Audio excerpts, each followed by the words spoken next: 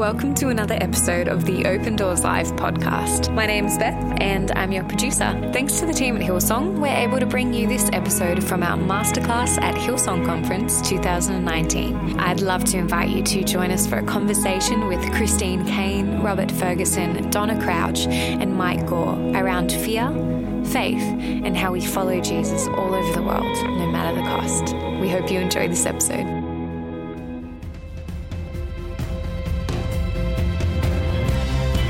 Welcome to another inspiring message from Hillsong Church. This is Mike Gore in the middle. Mike is the CEO of Open Doors, which is an amazing organisation that we're going to learn more about this afternoon. And need I say, Christine Caine,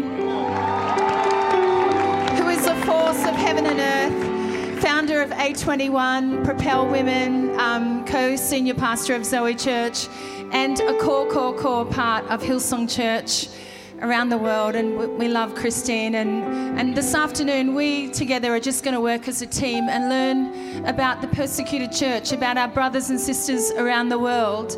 We're in an amazing conference this week, but there are people around the world right now today, our brothers and sisters in Christ, that we don't know their names and we don't know who they are, but they are truly the superstars of the church and the earth.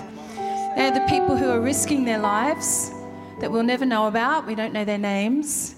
Their children, their mums and dads, they're old people, and they're just people like you and I. And they are literally laying down their all for the cause of Christ and the gospel. And the Apostle Paul wrote in Colossians 4, verse 18, when he was in prison. And the prisons back then weren't like the prisons in Silverwater just down the road here, all electric and beautiful with 3 meals a day, although that's still pretty rough. They were pretty gruesome. And he wrote in Colossians 4 verse 18, he wrote, "Here is my greeting in my own handwriting, Paul. Remember my chains. May God's grace be with you." In the New Testament was birthed in persecution.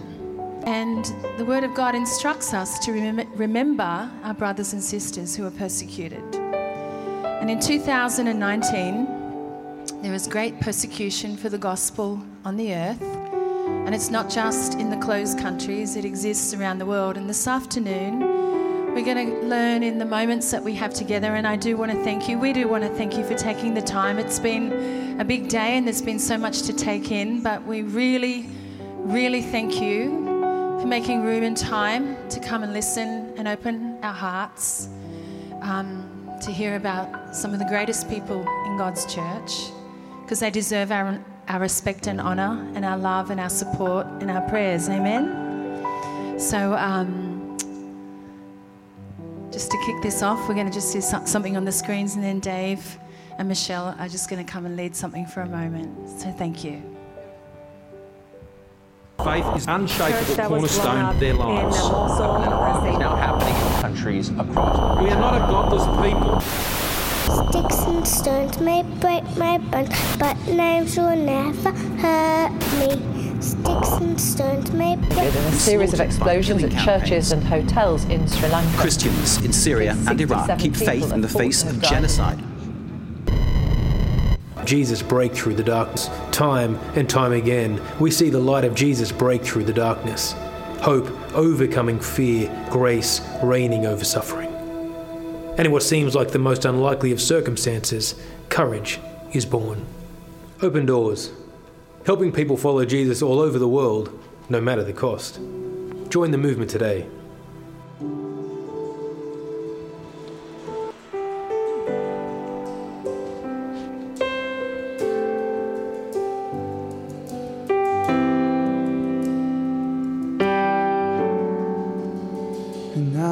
Decided to follow Jesus, no turning back, no turning back.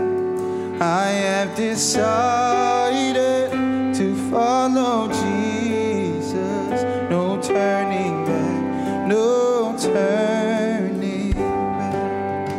Oh, I have decided to follow Jesus, no turning back.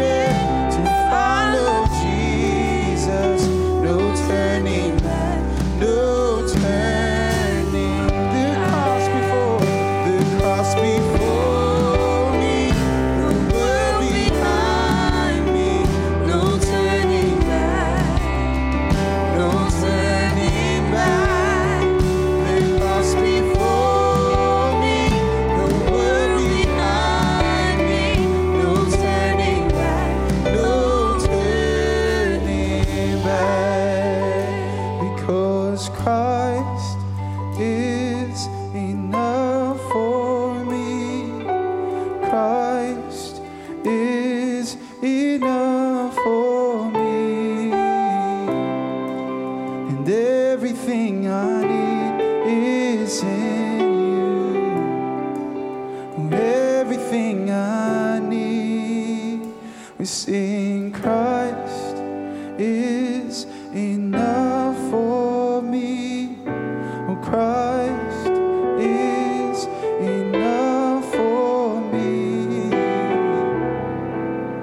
Everything I need is in you. Everything I need.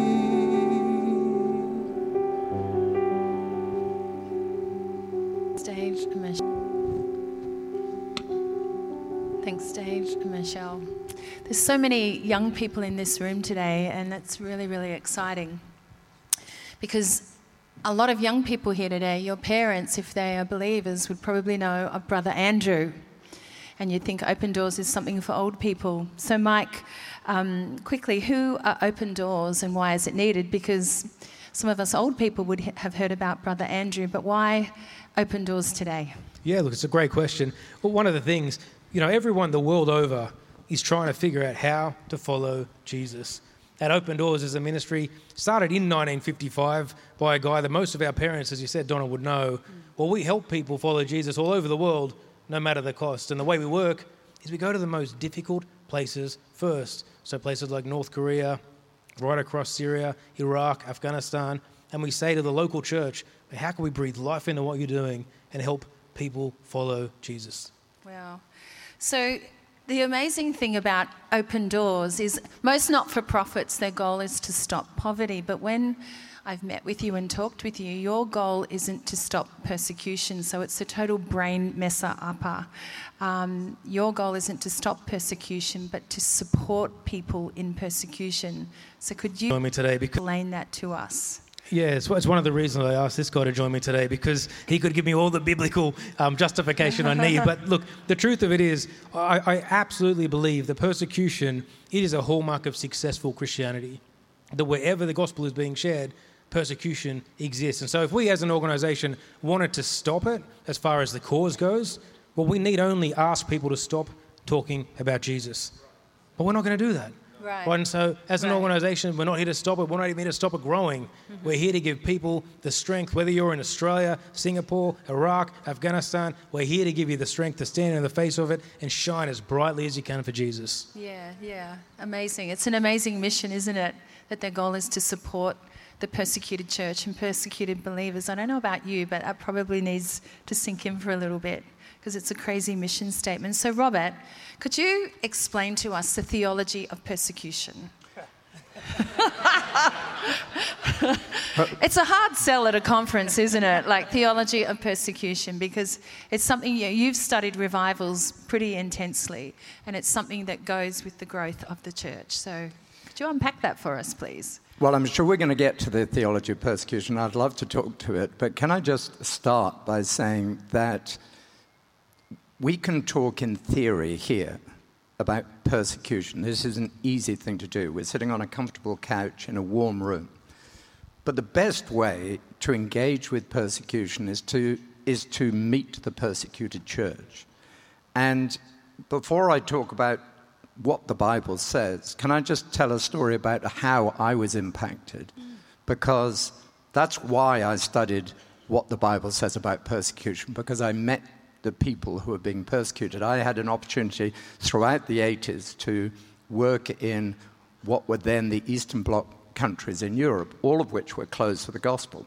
And for 10 years, we trained young people and leaders in Eastern Europe. And we personally were treated reasonably well, although there were challenges and difficulties. But we were working with people who were being persecuted on a regular basis. And I just remember one particular man who just had a profound impact on me. After I'd been there for a few years, he was sharing a platform with me, training young people who are now some of the key leaders in Eastern Europe. And he had been in prison numerous times simply for being a Christian. And he was not only imprisoned, he was beaten, he proclaimed, tortured fairly regularly, simply because he proclaimed Christ. Now, you've met numerous people like this, but when you meet someone, and I said, So do you feel bad about that? Do you feel bitter about that? There was no bitterness. There was no sense of loss. He said, well, obviously, we're being persecuted because we love Jesus. Jesus was persecuted. We'll be persecuted. And he said, and anyway, God has told us to love our enemies. So I said, well, but what does that actually look like when your prison guard is just about to beat you? And he said, well, I had a simple strategy. I just asked for words of knowledge. And I said, what do you mean? He said, well, the torturer would come toward me and I would ask God, I said, tell me things about this man's life that nobody else knows. No way. And then he would just say, well, just before you beat me, can I just say I'm praying for your cousin because he's got this problem and that problem. And he said sometimes they would interrogate me in tears because of the way I was able to witness to him. So in that man's case, his closed doors became ministries, which is exactly what this ministry is all about. Closed doors aren't closed doors, they're open doors. The gospel is able to be proclaimed in a greater way because of persecution. So I'm sure there's going to be lots of opportunities in the next 3 quarters for now to unpack the theology. But can I just start there with an individual? Chris, why are you so passionate about supporting the persecuted church? Same reason I met some people. I was invited to do a conference in a particular part of Asia, and there was 500 people from the underground church in China, and they were the 4 streams had come together for the first time, 125 from each stream. And they had invited me because of all the, some of you would know better than me, but industrialization and urbanization happening in China. You know, movement came from the villages to the cities. And they were saying to us that we are hemorrhaging a generation of young people. And so in the midst of all of that, they said, so we have asked you to come, Christine, to teach us about leadership and youth leadership so that we can stop hemorrhaging a generation of young people. And we'll talk later about, you know, why some of that has happened. Because we were taught by our leaders to how to witness to our executioner on the way to our execution. And I just sort of stopped. And I said, what do you mean? They said, yeah, the prison guard that was taking us to the execution, we were just taught how to tell that person about Jesus and how to lead them to Jesus before they killed us. And I froze, you know, and then I just went down on my knees, literally. I went, I don't actually know what I'm doing here. I have no idea what you think I could teach you. But whatever it is that you've got, I want you all to lay hands on me, and I want that revival fire, and I will take that back to Australia and to America and to the rest of the world, because whatever you got, I want. And they said to me, you know, this is what happens with persecution. You just have to know the Holy Spirit. You have to know Jesus, and you just have to believe for the fire of God and the faith of God to be faithful to the end. It's not about how big a thing you build for God. It's how faithful you are to Jesus until the end. And I said, you know what? I might be known for building great things to God, but I want to be faithful to Jesus to the very end. So I want what you've got. And sort of that led me on a journey to a love for the persecuted church. So Mike, with Open Doors, supporting Open Doors projects, where does the financial help actually go to? Like, what projects do you actually do? Yeah, that's a great question. I think one of the probably more difficult questions to answer, not because of any kind of shadow games or anything, but the truth of it is we work in 70 countries around the world, and the work in each of those looks vastly different. Right. A quick sort of glimpse into the Middle East, you know, as bad as the language is, the darling of sort of charity work over the last 7 or 8 years has been Syria and Iraq. Yeah. Now, as an organisation, we've been there for 3 decades. Yeah. Right. We were there before ISIS, we were there through ISIS, and we were there after ISIS. Yeah. And what would be interesting if I said to you, which do you think of those chapters is the most difficult? Well, it's the post-ISIS chapter. Is that true? Because the world moves on, the idea of, oh, well, we think that problem's solved. Well, the work is just beginning. And so for us, at the height of the war with ISIS, the church there, the local church, it was feeding people, giving them shelter, giving them clothing. And so we were doing lots of those projects. 18 months later, when the hopelessness and the helplessness of the refugee camps had set in. We were doing marriage counselling, education for children, trauma counselling, all sorts of stuff again, because the local church there said, hey, it's shifted, we need help. And so we helped. Yeah. And then you come forward another 18 months and the camps are gone.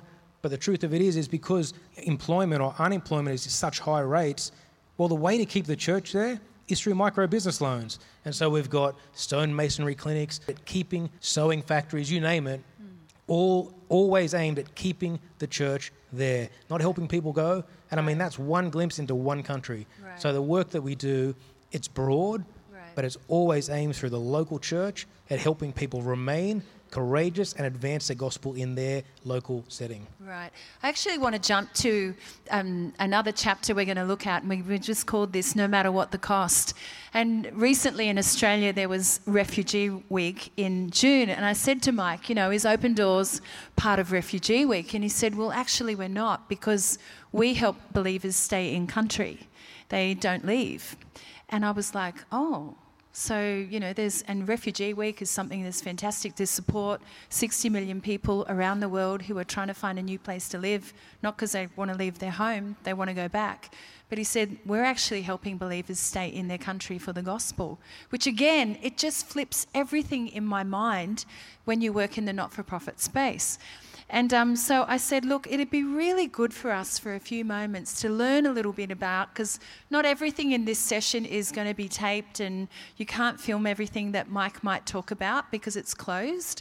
But I said it'd be great for us to learn a little bit more about the Middle East, because not everything that we watch on SBS or ABC in Australia, because a lot is Aussies here, is we're going to hear the truth, because a lot is filtered out. So I really wanted you to tell us, Mike, specifically, what has happened in the Middle East with ISIS, with believers, that we will not hear on the news? What revival has happened that we do not hear in the media? And again, because of persecution, it hasn't come through all the outlets. And what does it look like now that ISIS appears to be on the back foot, but we thought when we chatted last week getting ready for today, it looked like you presume that persecution is okay, and you were like, well, actually it's not. So again, can you just unpack, do you think that's a cool thing to find out with the Middle East? Because again, it's a bit of a mystery. I've got a lot of questions myself, so I thought it'd just be great if you could go there for us all, if you wouldn't mind. Yeah, sure. So just a couple of clarifying statements, particularly around Middle Eastern persecution and Christianity. Well, number one is that ISIS is a terrorist group, right? They're not indicative necessarily of a religion.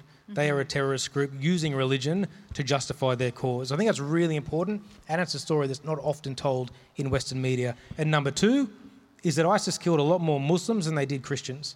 Wow. Because often, again, within church and contemporary church culture, we will say that it's all about Islam versus Christianity, and that's the true story.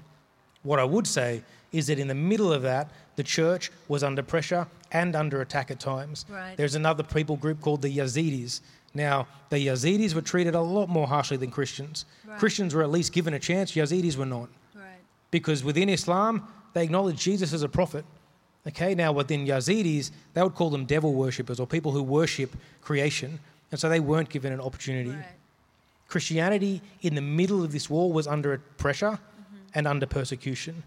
But some of the beautiful things I've heard from being on the ground in places like Damascus, Aleppo, Iraq, is that believers say to us there, hey, you know what, in the West, you look at suffering as the end of a chapter. That God is bringing something to an end. And they said, we look at it at the beginning of the next chapter.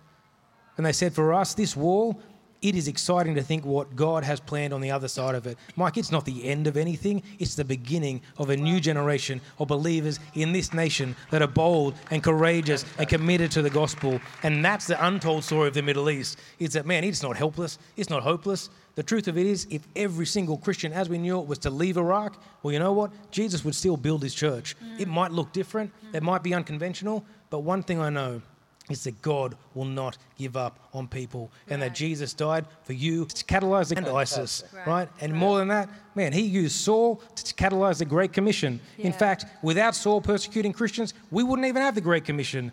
So maybe our prayer for people like ISIS should go from being, man, stop from being, Lord, wipe them off the face of the earth, to God, bring the time of building a church to an end and now convert them. Yeah. And I think that's the untold story of the Middle East. Yeah. Can I just say something? Because this would be a good point to just highlight what Saul did and how God used Saul. If you look at the Acts of the Apostles, and that should be our template, not just the gospel, obviously we're proclaiming Christ, but how the early church started. It was birthed in persecution. So Jesus says in Acts chapter 1, he says, this is my mandate for you, this is my commission, get filled with the Holy Spirit and go to speak in Jerusalem, Judea, Samaria, and to the uttermost parts of the earth. And they all said, great. The next chapter they get filled, and you would think they would just set off. Not one person fulfilled the Great Commission. Nobody left Jerusalem. So they stayed in Jerusalem in Acts 2, Acts 3, Acts 4, Acts 5, Acts 6, Acts 7, and Acts 7, martyrdom, the witness of Stephen. And martyrdom, the witness of Stephen. And Acts chapter 8, verse 1 is so critical because it says, and a persecution broke out against the church. And as a result, the Christians left Jerusalem. And it says all except the apostles, which always amuses me because apostles means the sent ones. So the only people who didn't leave were the ones that were sent in the first place. But they left, and as a result of a persecution. I'm of the opinion that if the Church of the Lord Jesus Christ anywhere in the world does not fulfill the Great Commission, God is quite able to organize a small persecution to get us to do it. And you think those first few verses in Acts 8, such a critical chapter in the gospel, in the book, maybe 4 things it could be said happened directly. Number 1, Stephen chose. Persecution will always enable us to choose. What do we believe, or what do we not believe? What do we actually value here? That's what persecution does. Second thing that happened, Philip went. He left to do Philip, he's one of the deacons. He wasn't one of the apostles, but he did what he was told. So persecution immediately made people choose. What do you believe? Do you believe in this or not? And immediately made people obey. The third thing that happened was that Judea believed, because it says, because they were scattered, they went throughout Judea, and the word of and the spread. Persecution will always cause the word of God to spread. And the fourth thing that happened is that Samaria saw the miracles of God. All of that started in Acts chapter 8, verse 1. Because of a persecution, people chose, people saw, people believed, people obeyed. Persecution isn't a bad thing. Persecution is a promised thing. And it's a blessed thing. It's just that we don't talk about it much. Yeah, if I was you, I'd be getting your notebooks out now, because the next 2 topics that we're going to cover, I would seriously be getting your notebooks out, because when they were talking just before we got up here, they were dropping bombs, or your phones, okay? So I'm like, just get ready. So let's jump to chapter 3, Lessons from the Underground Church. Persecution from the church. Mike, persecuted church in China. Let's jump to you for a moment. Can you tell us, Mike, persecuted church in China. Let's jump to you for a moment. Can you tell us about the church in China? Yeah, sure. I mean, I think Chris and I have some interesting stories. You two can bounce a little bit. You can go for it. Well, look, I wanted to set the context for my time in China, which was part of the thing with Open Doors is that we have the privilege of smuggling Bibles into believers all over the world, and I had the great privilege of taking some Bibles into believers in China. And I remember sitting in the hills outside of Hong Kong with some people from the underground church. I had 17 kilos of Bibles, and we were talking about making the delivery the next day. And anyway, as I sat with this brother, he was sharing a story about last time he had some foreigners with him. He said, we're standing at the border waiting to have our bags scanned, and we said, hey, let's pray we can get these through. He says, we prayed, and the x-ray machines, they blew up and caught on fire, like right there in front of us. He says to me, Brother Mike, I want you to pray the same thing happens. I remember I'm sitting in these hills thinking, fire, but prayed so specifically that an x-ray machine would blow up and catch on fire. But He's telling me to do it, I better do it. So here we are, we're praying these prayers, and the next day I jump on the bus, my bag is full, and this guy comes running out waving a piece of paper with a big smile on his face. Jumps on the bus and he says, it's a news report from a local news site. He reads it out and he says, last night at 8:30, the scanners at the border blew up and caught on fire. Really going to be true? Anyway, there's scorch marks, there's yellow border, and I'm thinking, man, is this really going to be true? Anyway, there's scorch marks, there's yellow tapes, and we're able to get these bags through into the underground church. And later that day, yeah, incredible story. But later that day, as I sat with probably a 60, 70, maybe even 80-year-old believer, he was talking about faith in the face of communism, incredible stories of miracles. I remember saying to the brother, hey, can I pray for you? And he says, yeah, I want you to pray that persecution never leaves China. And I remember I thought, this was my first year at Open Doors, I'm thinking, I don't think that's what we're meant to do. Like charities are meant to sort of stop things, right? And he says, we look at the Australian church as a prophetic example of what happens when faith becomes free. He said, the value of Jesus drops. I want you to pray persecution never leaves China. And I said to him, well, will you pray for me, naively? He says, yeah, I'll pray you'll be persecuted. And he goes on and he talks about materialism. I've said this a lot before, I know, but I've seen a lot of Christians survive persecution, but very few prosperity. And he says, because picture this, Mike, persecution is the enemy's second best tactic. His best is materialism. Because if the enemy had a barrel of a gun pressed towards your temple, and he said, Chris, renounce Christ or I'll pull the trigger. He says 9 times out of 10 in that moment, you'll find the courage not to deny Christ and the trigger will be pulled. But he says, imagine this now, Chris. Cars, fame, a warehouse, and says, you can have it all. A big house, money, cars, fame, food, whatever it is. And you can have Jesus sitting on a throne. You can go to him any time you want. This believer said to me, it's not long, Mike, before you get so focused in playing in the blessings that you don't even realize that Jesus Christ has left the building. And he says, that's the problem with materialism. So that was my introduction to China. Yeah, wow. Chris, over to you. I already told you that. I'm going, my interaction with those leaders and then meeting several people from the Middle East. Again, there's two sides. See, we hear stories like this, and this is where I want to go the flip side.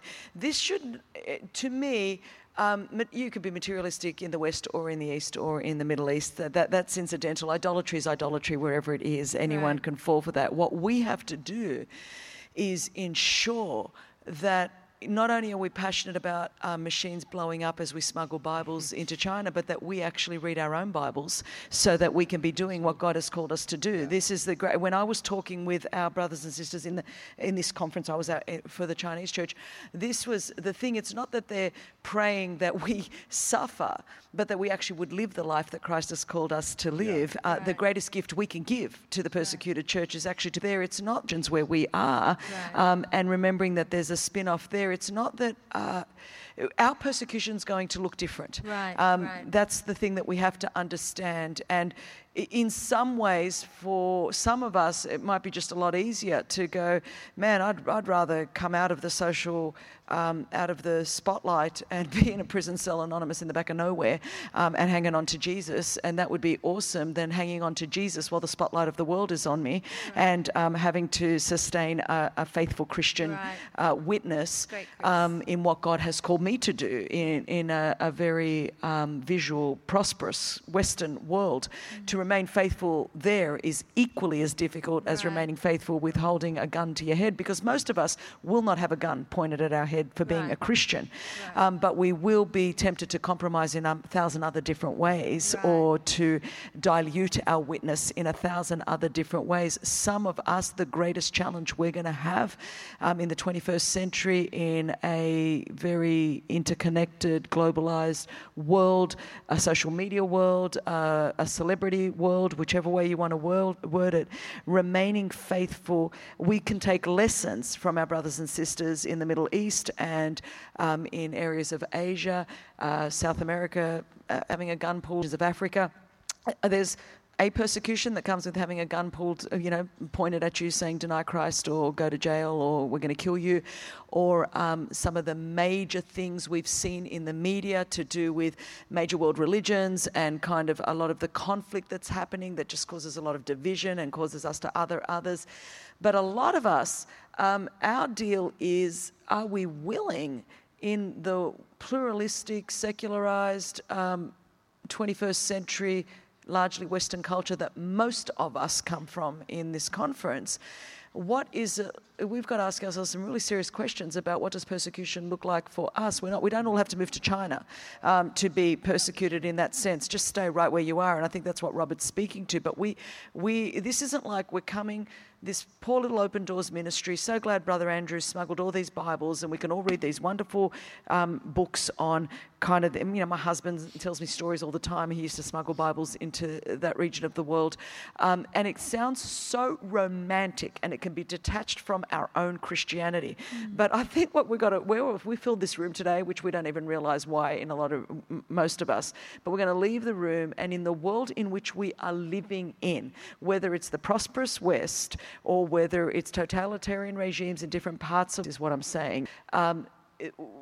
None of us are going to hide from this, is what I'm saying, is that all of us are going to have to learn how to navigate what it means to be persecuted in the 21st century if we are to be truly faithful followers of Jesus Christ. Right. And I've learned from the interactions I've had with my brothers and sisters from different regions of the world where they experience persecution in the way we would more know it, that you're imprisoned for being a Christian, or you lose all of your rights, all of your privileges, all of your assets, or you are killed for being a Christian. That would be more like the Hebrew Christians in the book of Hebrews that had converted from Judaism and became Christians, and they lost all of their property, all of their rights. They fled to the catacombs. Now that's happening in parts of the world, but it's easy for us to feel very, very separated from that if we do not awaken to what is going on in our own world, and understanding that Christians are largely becoming rapidly a minority in even the Western world when it comes to our beliefs, when it comes to confessing Christ, when it comes to building our life on the foundation of the Bible, and when it comes to having ethics that are very different to a pluralistic world that we live in. So what we're going to find is Open Doors is going to relate as much to all of us as we are far more likely as a Western... learning. Yeah, I feel personally like we are far more likely as a Western church. It's one of the reasons I love Open Doors. I believe it's one of the most important ministries over the next 10 to 20 years in Western cultures, because at the moment we're at this beautiful inflection point for faith, but we have a great risk of far more likely falling into a place of insignificance within culture than persecution. Yeah. And for me, that is a far more terrifying outcome, because I think of which is of greater danger to my faith, ISIS or an iPhone. Right, because I see one of them around the world driving people to God, and I see one of them drawing them away from Him. And it's a subtlety of distraction that's suffocating our faith. And if you take that forward, when you suffocate your faith and you suppress Jesus, well, you know what? You can marginalize Christianity to be only about generosity, kindness, good deeds. And in that moment, all you're doing is paving the wide road to hell with generosity and kindness. Because Jesus, He is the only distinctive. Which is all going to come back to that, because here is the deal, that it's easy. Currently in our world, I lead one of the largest certainly one of the largest anti-human trafficking organisations in the world. People will applaud that because, we are living in a world, a very activist world currently in lots of different ways. But people do not applaud when you say that Jesus Christ is the way, the truth, comes to the Father, but by Jesus. Do you realize, Father, but by Jesus? Do you realize how not everyone applauds that message in the day in which we live? Because Jesus is highly inclusive. We love that part. Whosoever will, but He's highly exclusive. I am the way, the truth, the life. We love the inclusive Jesus. We don't like the exclusivity of the Christian gospel. And so the challenge for us is going to be able to continue to speak the truth in love, because we actually do, whichever way you want to slice it up, you can be as kind, as nice, as empathetic, as generous as the world wants to be, but there is an exclusivity to our gospel, which is foolishness to those that are perishing. And no matter how cool you want to be accepted, there will come, in the tolerant world in which we live in, and in the pluralistic world in which we live in, there is an exclusivity to our faith, which is Jesus Christ is the only way to God. I'm sorry if you don't like it. He said it, not me. And so it's in the Bible. And so I said to Donna, I go, the worst job profile in the body of Christ currently in the 21st century is being an evangelist. If I was just a social activist, everyone would love me. Being an evangelist does not come with a whole lot of love in the world in which we're living in, and especially when you're not left enough for the left and you're not right enough for the right. And I said the thing we've got to learn to do so that in the world in which we live in, it's not go left or go right. So when the winds of our roots are firmly rooted in Christ, so when the winds of persecution come, we will not sway. Because at the moment we're throwing out truth in the name of love instead of learning how to speak the truth in love and knowing that we will be persecuted for our truth, no matter how loving that we are. And so the thing that actually transforms society is a courageous, audacious faith in the Lordship of Jesus Christ. Everything else, everyone will applaud us for. That thing, they might kill us for. But are we going to be willing to remain faithful to Jesus no matter what happens? That's the job ahead of us. I hope you wrote all that down or got a soundbite. Because did you hear what Chris said? She said, don't go left and don't go right. Go deep. And what I'm not answering questions, but I am going to say what Chris said about even dilution of the gospel and just this universalism of the gospel is even in the church. It's even in the church. And I'm just so pumped. We are so pumped. There's so many young people here. Can we say this? Christianity is not a subculture. You haven't got your gangsters, your rappers and your Christians. Now that it's cool to go to church. In the 80s and 90s, now it's cool. You idiots. In the 80s and 90s, now it's cool. No, it's salt and light. It's the gospel. It's the only hope. Yeah? Yeah? There's not enough yeah in the room. But I think it's a matter, I love what Donna just said, because see, when I came to Christ here 30 years ago, my family almost didn't speak to me for 3 years when I converted. Because for a Greek Orthodox girl to convert, it's like a Muslim converting. I mean, it was like I had created the ultimate disgrace. When I got water baptized in one of our Connect groups, I mean, my parents ripped up my birth certificate, my baptism certificate. They thought in the Orthodox tradition, that is the unforgivable sin. That is blasphemy of the Holy Spirit, to be water baptized. And I think we've got to be very careful with our tattoos and skinny jeans and beautiful lights, and that we haven't confused acceptance by the culture of our form and our methodology as acceptance of our message of Christ. And so I'm not saying we should be antagonistic at all. We need to be full of love and grace and mercy and the fruits of the Spirit and all of those things. Nobody's talking about that. But I'm saying there is an element to our faith that is so countercultural, and that there is an enemy of our soul, and they're still at bay. We live in a fallen world, and there are forces and spiritual forces still at bay. And sometimes we forget all of this, and we forget that even living, we just think, man, if we're just all inclusive and all loving and all gracious, you know, we're all going to just chase butterflies, have unicorns and live happily ever after, hold hands and sing Kumbaya. But I'm here to say that that is like a plot from the enemy that just wants to lull the Western church to sleep. And it's time for the sleeping giant to wake up, to learn to speak the truth in love, to be full of grace, but to boldly proclaim the Lordship and the name of Jesus Christ. Because there is no other name by which man will be saved. And it's the name of Jesus. And so if you're asking me, why am I so passionate? This is the core. I would say if I was anything, I'm an evangelist. That's what I am. At my heartbeat, everything flows out of that. And so I'm very, very aware that in the world in which we live in, we need to support Open Doors, because the truth is I can see them helping us to sustain our witness in the worlds and the countries that we're in and represented here at the conference. So, okay, I'm going to fire just in the last... Well, we've actually got a quarter of an hour, but I'm going to fire you some questions. But as our world has got smaller with travel and the internet, you know, we're on our phones right now. We can go to anywhere in the world right now. The world has got smaller, and, you know, there are closed countries, but the world has got smaller. The world is very accessible. Open Doors, really in the next 20 years, very much will be helping the world everywhere, and that is us. So jumping to the future, jumping to Australia and the West in the next 20 years. Robert, why does the church in Australia need persecution? Well, I tried to explain it a little earlier. I think it's actually necessary for our growth. But I think what Christine said, we've got to nail our colours to the mast.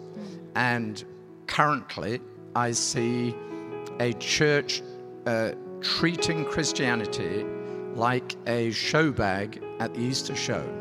Wow. It's a choice, and I've chosen this show bag because I like it.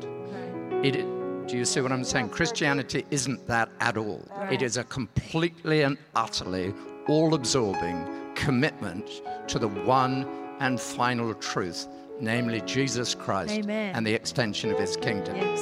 And as Christine said, John 14:6, I am the way, the truth, and the life. No one comes to the Father except through me, is the most exclusive statement that you could possibly imagine.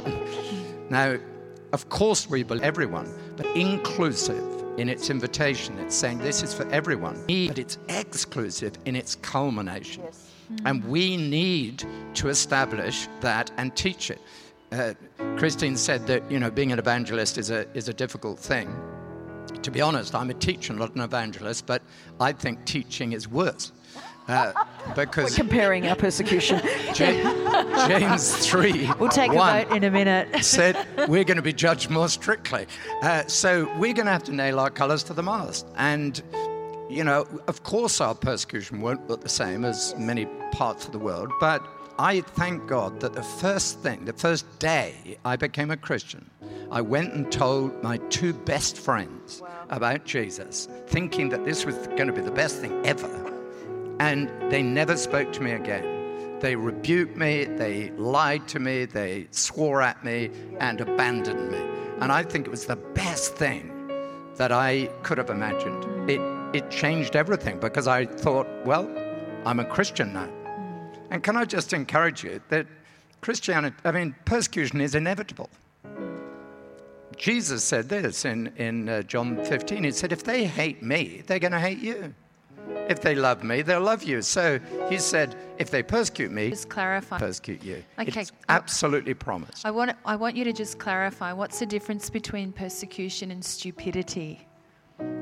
Yeah, please don't be an idiot. We've got plenty of that. Persecution. No, you're being some people, idiot. They go out there and I'm just like, honestly, you're giving God a bad name. And it just doesn't need to. I'm not talking about willfully inciting people to, it comes from a spirit. I think the spirit of idiot is actually idolatry because you want to be the hero. It's not about actually saying, because of the gospel, because of Jesus Christ, because of the word himself, either I'm not compromising on this factor, I'm choosing to live my life this way, or I'm choosing to do this with my resource, my time, my talent, my treasure.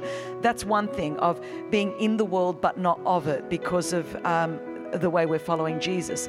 But actually being a pharisaical, legalist, like just judgmental idiot is just not the way to go. I live in America now and just see some of the things where I think, oh my gosh, I don't even want to claim to be spiritually related to you. I'm going to change religions. Anyway, so it's like that's what I mean about being an idiot. Yes, it's like, they're out there and doing things in the name of Jesus. And I'm like, no, you're not. This has got nothing to do with the Christian. No, I love the Bible. Is the church...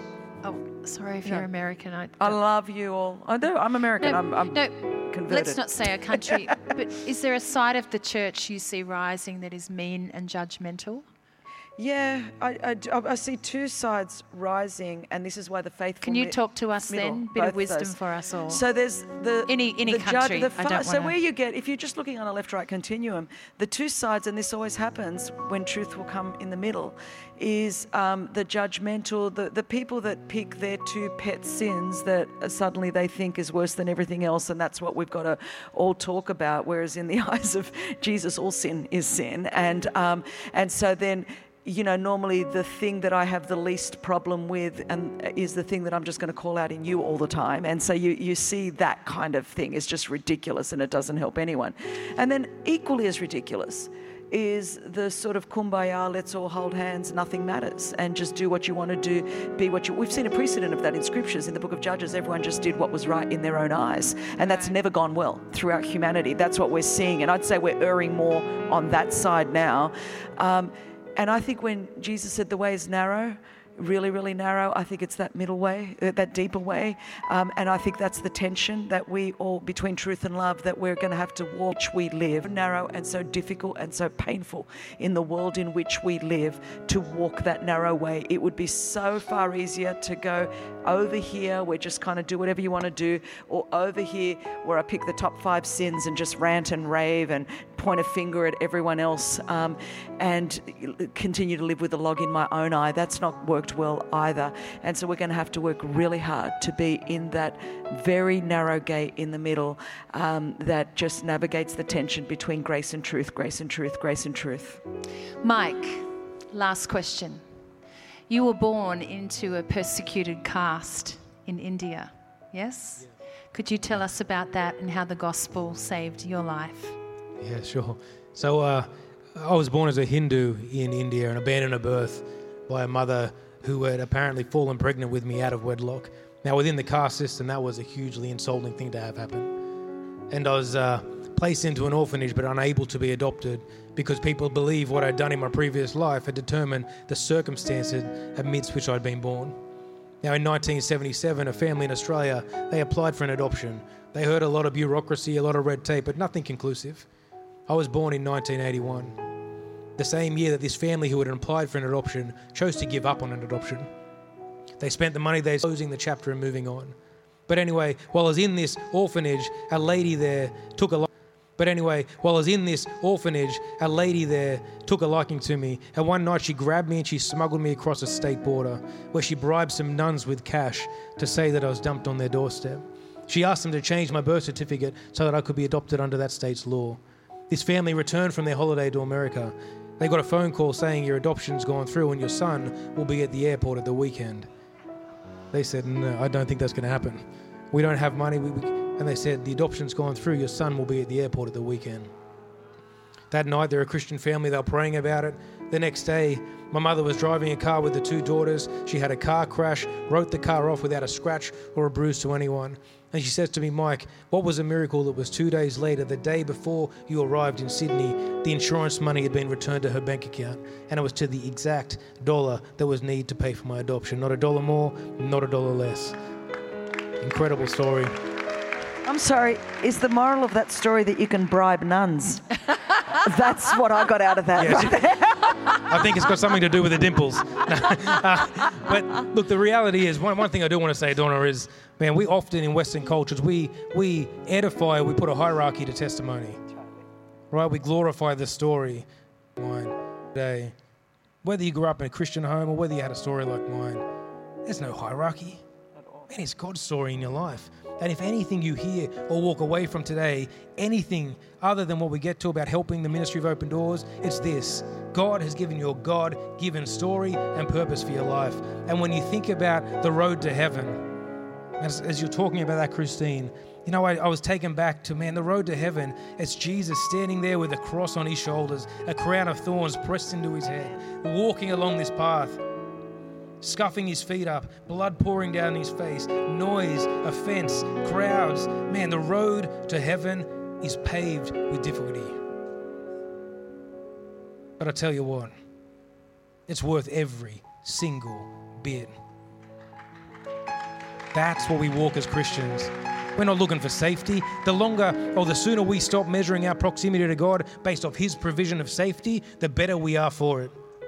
Because I look the world over, the Middle East, Asia, and you name it, and I'll tell you what, these people, man, they do not measure God on his provision of safety. In fact, they do the opposite. They say when their world's spinning out of control, they're going to remain close and courageous and push in, realizing the weight of the cross on their shoulders, the thorns on their head. Now it's their time to realize that their walk towards heaven is to find. You see, your story in this room matters, whether you your story in this room matters, whether you tell it here, there, or everywhere. Don't ever place a hierarchy on testimony. Realize that God gave it to you for a reason. And our job today, you know, the whole stupidity question, the stupidity question comes back to the fact when people chase persecution over Jesus. All you need to do is chase Jesus, the Savior of the world. But the moment you start chasing persecution is the moment you've lost it. Yeah, it's a hallmark to successful Christianity, but it's a consequence of successful Christianity. You chase persecution, you're chasing the wrong thing. Man, you need to chase the medicine of the world who must be shared, and his name is Jesus. That's so good. So we're going to do a few things in the next few moments. Mike, we need to ask you a question. An important question is, what can we do as believers to support our brothers and sisters who are in the persecuted church, the underground church, who are suffering? And then Dave and Michelle are going to come up. And then we're going to pray. We're going to pray for the persecuted church. But also Robert and Chris are going to pray. But I also want you to pray for us here. There's so many young people. I met some young people here who are part of the Olympic team. And, like Chris said, the spotlight is on you and success, and be on you to be salt and light and standouts with success, and not let that, ruin you, but to be able, like Daniel, to be great with it. And for all of us, in all the things that God's called us to be, all the churches we're going to go back to, that we chase Christ, that we shine his love and grace well, and that we be part of his beautiful church on this earth, no matter the cost. Amen? So could you tell us how we can help you? Yeah, please. I'm asking people today to do two things. And number one, I believe every single person in this room who calls themselves a follower of Jesus should be doing something for the survival of the church. Yeah. And what Open Doors has been doing for more than 60 years is helping people follow Jesus all over the world, no matter the cost. So what we do is we ask people to match a subscription, a monthly subscription in your life, to our work. I know people who have got Spotify, Stan, Netflix and Foxtel. And I'm saying, man, what would it take for you? I mean, one coffee a week would be $20 a month. But you know what? If we look forward over the next 10 to 20 years with the changing nature of religious freedoms that we're going to face, the single best mentor you can have is a persecuted church. And more than that, by sacrificing as little as $20 a month, you invest into them to keep them writing their story of courageous faith. And more than that, they're a mentor almost to your inbox, right? They're going to give you the courage to influence boldly and courageously, carrying the cross of Jesus to influence the society and culture for Jesus.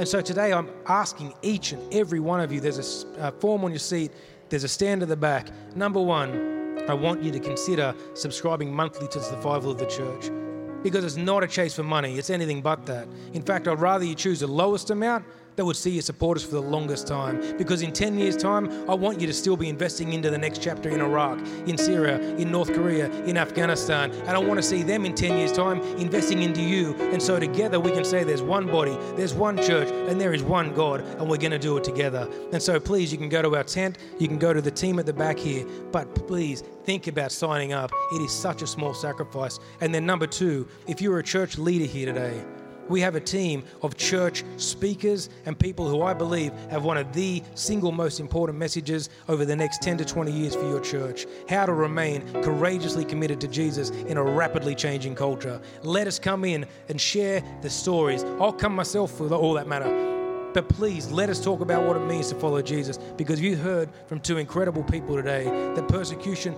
truly is a hallmark of successful Christianity. So come and see us at the back.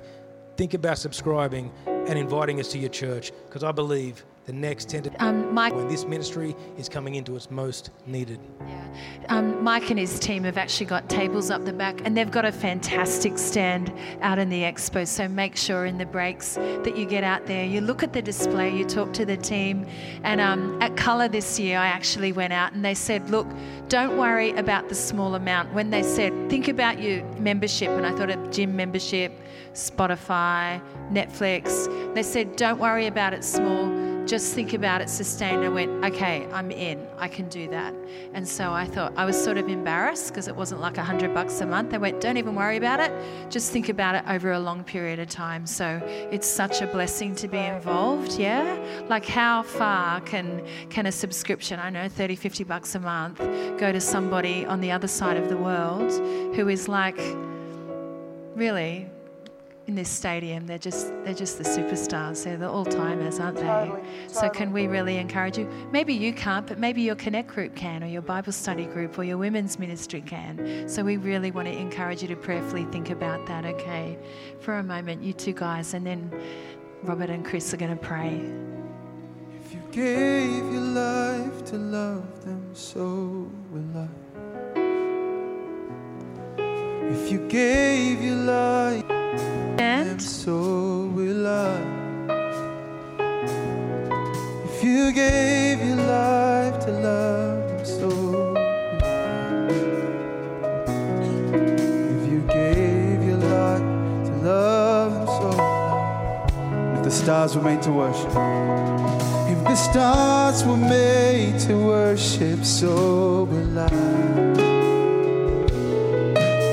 Mountains bow in reverence, so will I. If the oceans roar your greatness, so will I. Yeah.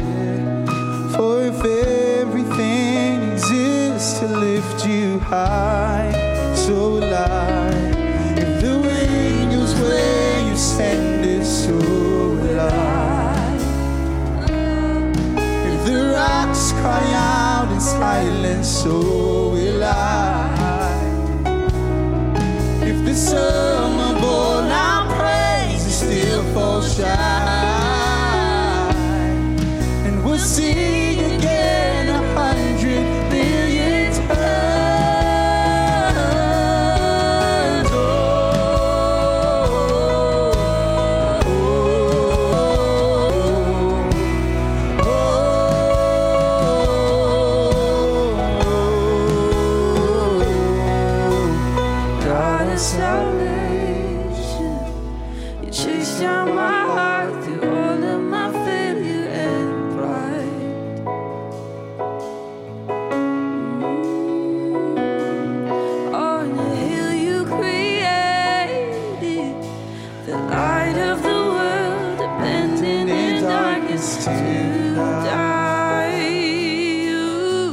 Sing this out, and as you speak, and as you speak, yes, Lord, 100 billion fears disappear. Yes, Lord, when you lost your life, so I could find it here. If you left the grave behind you, so will I. I can see your heart in everything you've done. Every part designed in a work of art called love. If you gladly chose to surrender, so will I. Indifferent, I can see your heart obey in different ways. Every precious one, a child you died to save. If you gave your life to love them, so will I. Like you would again 100 billion times. One measure could amount to your desire. You're the one who never leaves the one behind.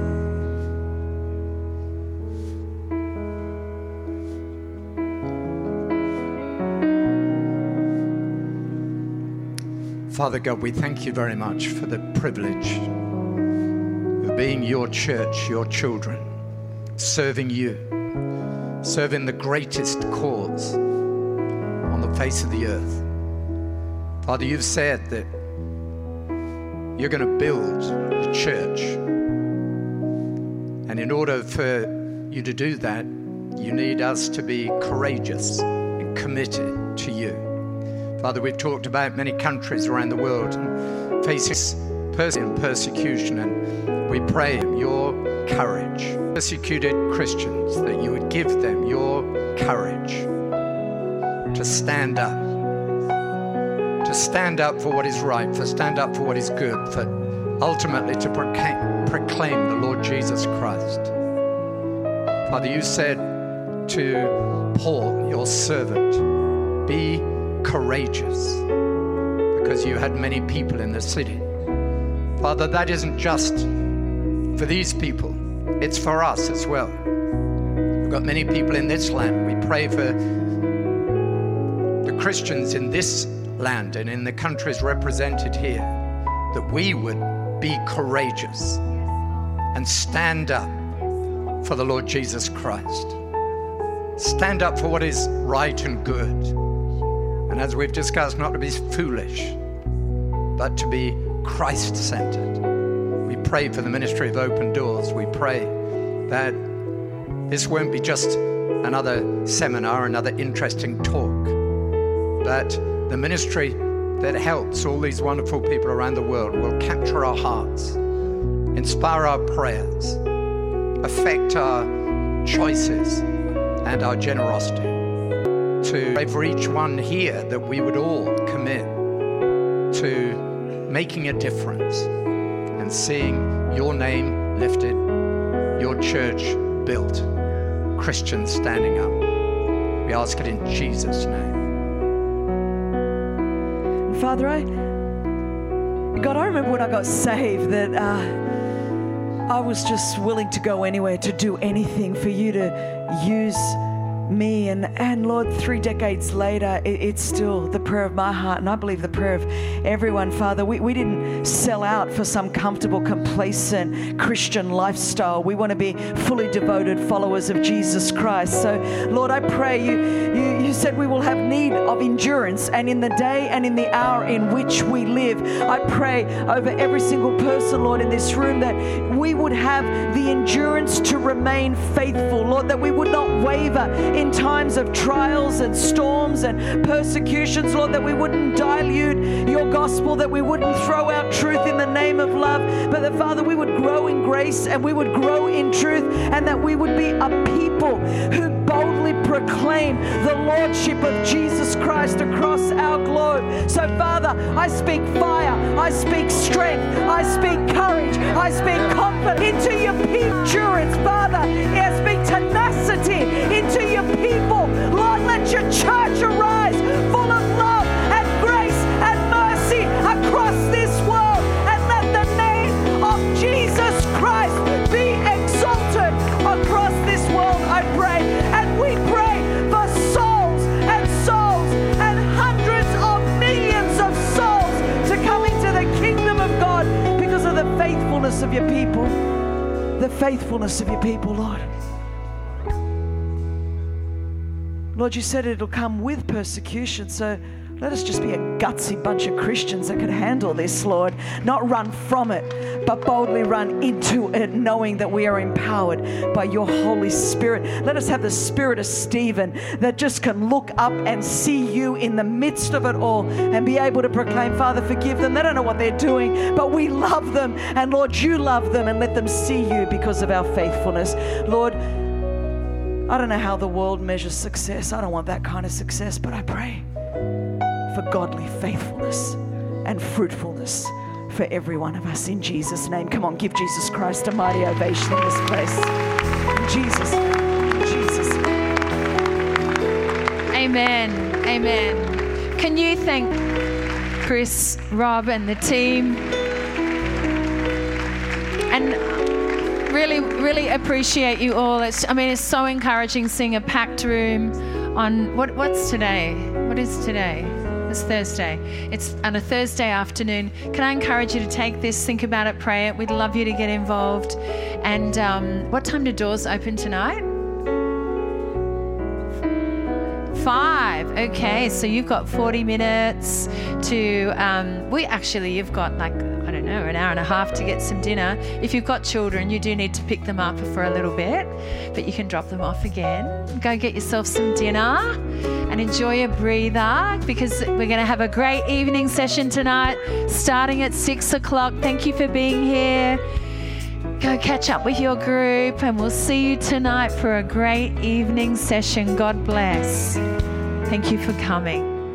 Thanks for listening to the Open Doors Live podcast. Before you go, we've just got 2 things we'd love to mention. The first is, if you're enjoying this podcast, why don't you come listen to it in person? We are hosting Open Doors Live this August. If you just head over to our website, you can find a location near you.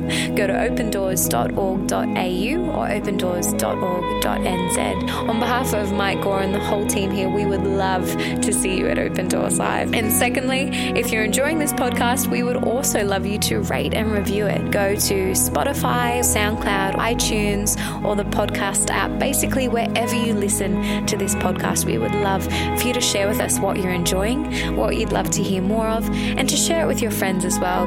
Thanks again for listening to this episode, and we would love to see you at Open Doors Live. Catch you next time.